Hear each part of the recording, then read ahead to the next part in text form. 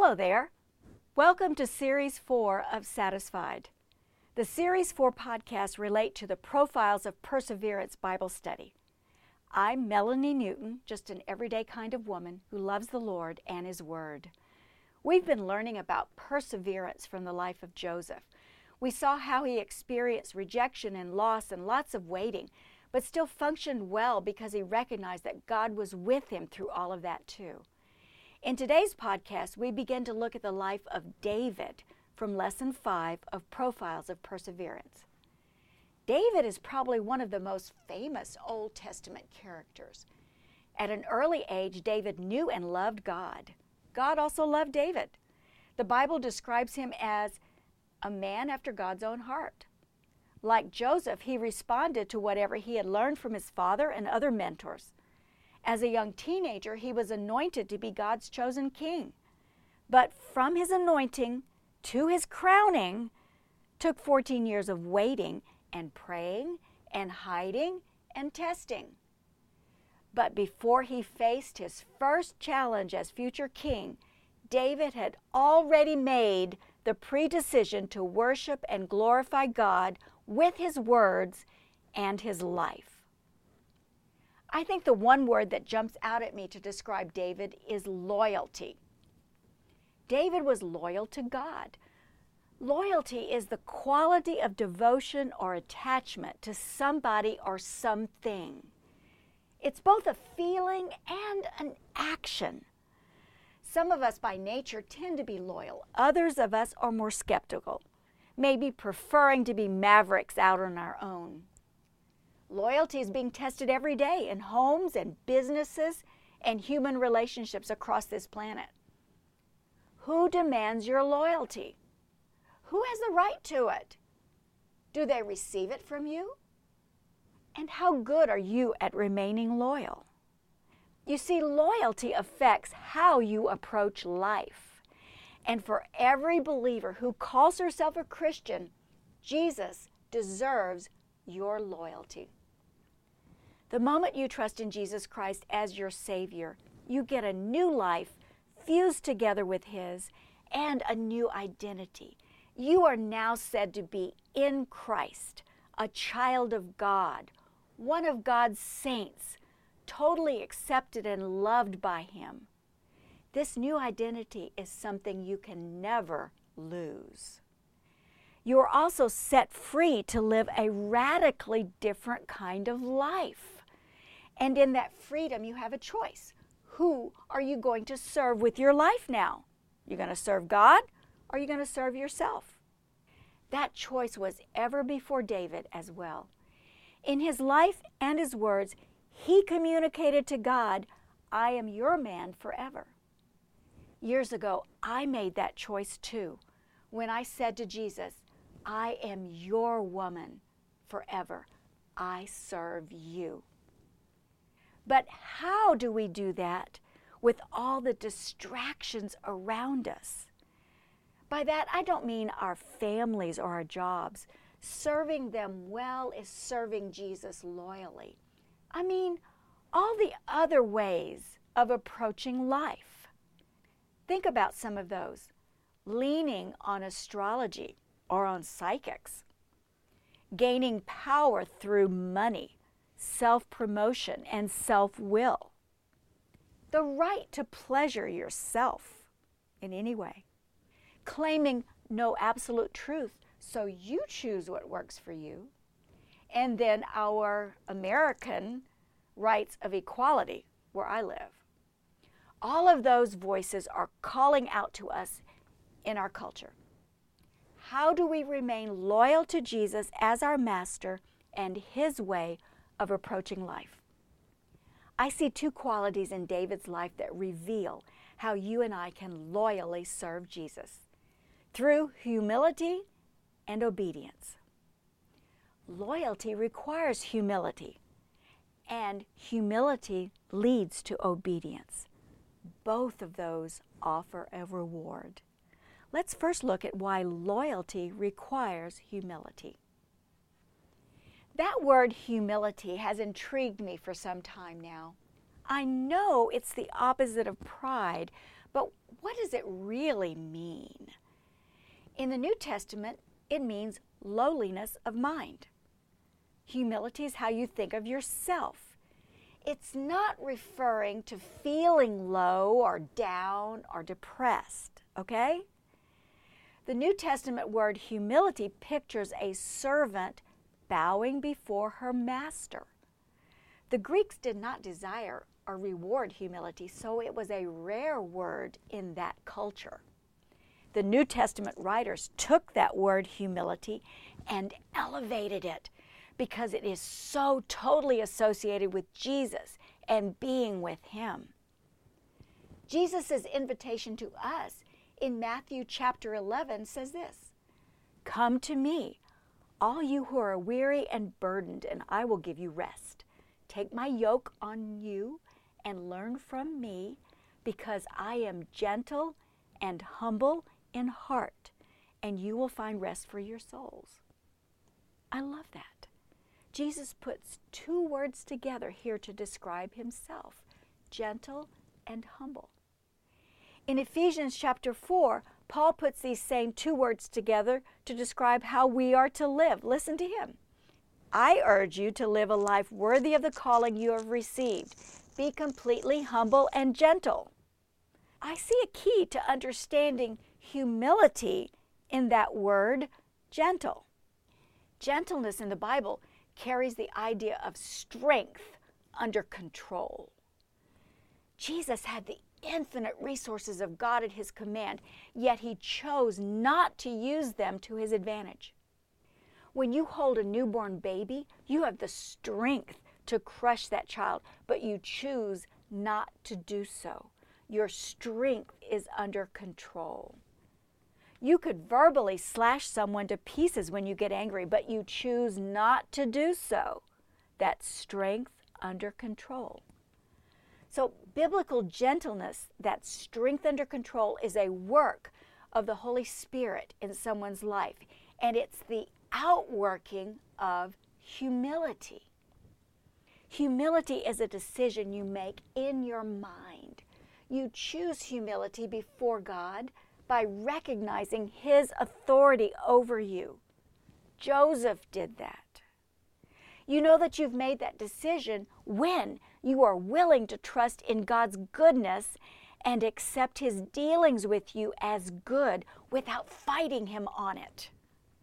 Then that choice is reflected in your gentle behavior towards others. Humility is the opposite of self-assertiveness and self-interest. A poor me attitude is occupied with self. I'm a victim. I'm worthless. It's God's fault I'm like this. That's not humility. Humility is not occupied with self at all. Humility is not renouncing that you can do some things well. It is recognizing that you do those things well because God gave you the genetics, the intelligence, the opportunity to do so. And you give Him the credit for it.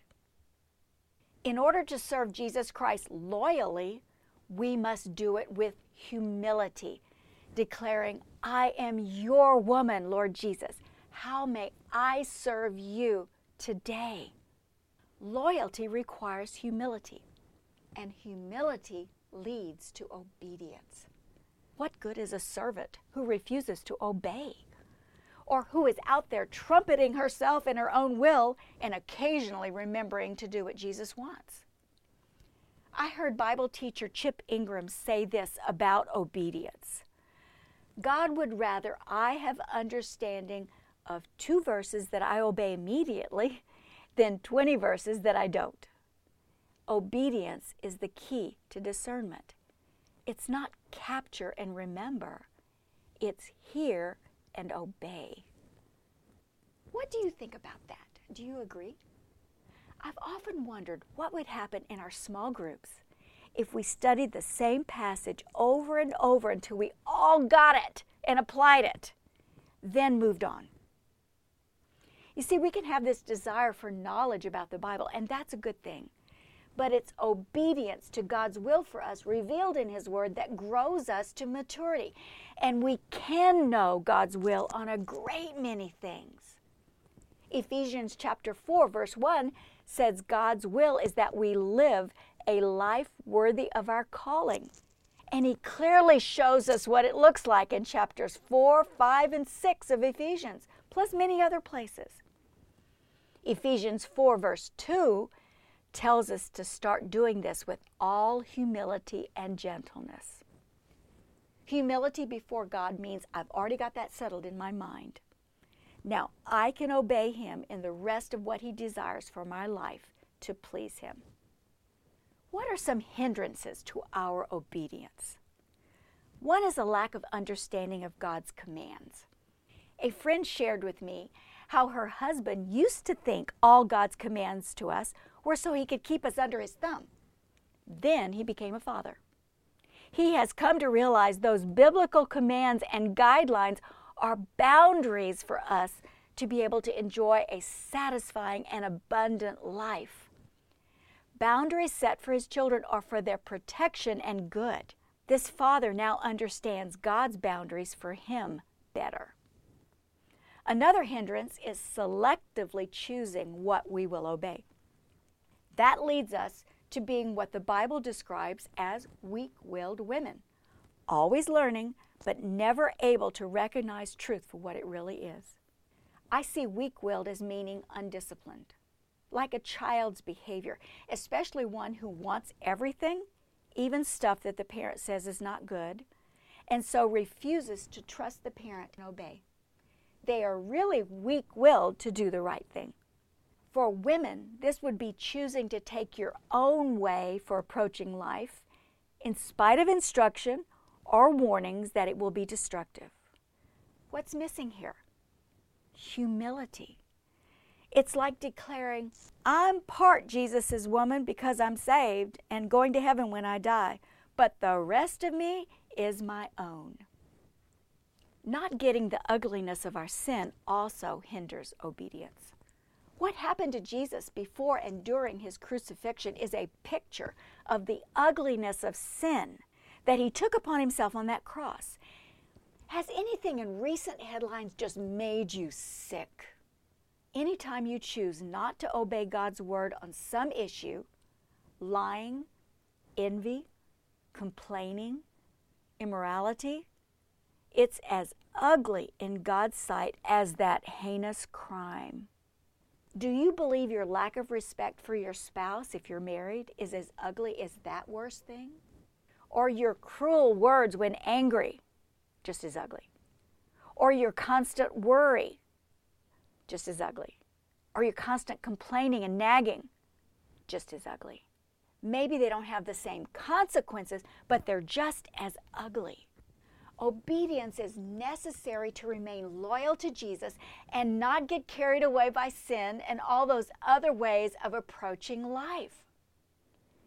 Humility is the decision I've already made in my mind that I am not God, that Jesus is my master, and I serve Him by considering others as more important than myself. I urge you to make that same decision. To be loyal to Jesus as our master, our lives must be characterized by humility and obedience. The rewards of being loyal to Jesus are immense and incomparable to anything the world can offer you. One of those rewards is protection. Obedience offers protection. Paul's final words to the Ephesian elders in Acts chapter 20 reveal how obedience is necessary to protect yourself from those who distort the truth and draw you away from Jesus and His way of approaching life. Paul warns his friends about what would surely happen to distract them from their loyalty to Jesus alone with these words: keep watch over yourselves and all the flock of which the Holy Spirit has made you overseers. I know that after I leave, savage wolves will come in among you and will not spare the flock. Even from your own number, men will arise and distort the truth in order to draw away disciples after them. So be on your guard. Visualize what Paul is saying.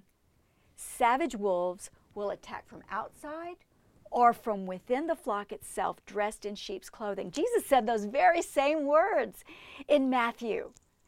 When you have humbled yourself before Jesus as your master and chosen to obey his commands revealed to you in the Bible, you will be able to recognize truth from error, from anything that is distorted. But when you resist the discipline that comes from obedience, you are vulnerable to embracing whatever new heresy comes along as a fad, and you cannot recognize the truth when you see it. Distorted truth takes many forms and requires a lot more time to explore than we have here. My Series 3 podcasts cover common examples of distorted truth in our culture. I can say this, though, beware of anything that promotes disobedience to God's commands and robs you from the joy and benefits of loyalty to Jesus. Loyalty affects how you approach life. Jesus' way, or all those other options out there that offer nothing lasting. Jesus as Lord deserves our loyalty, your loyalty. Loyalty requires humility. Humility leads to obedience.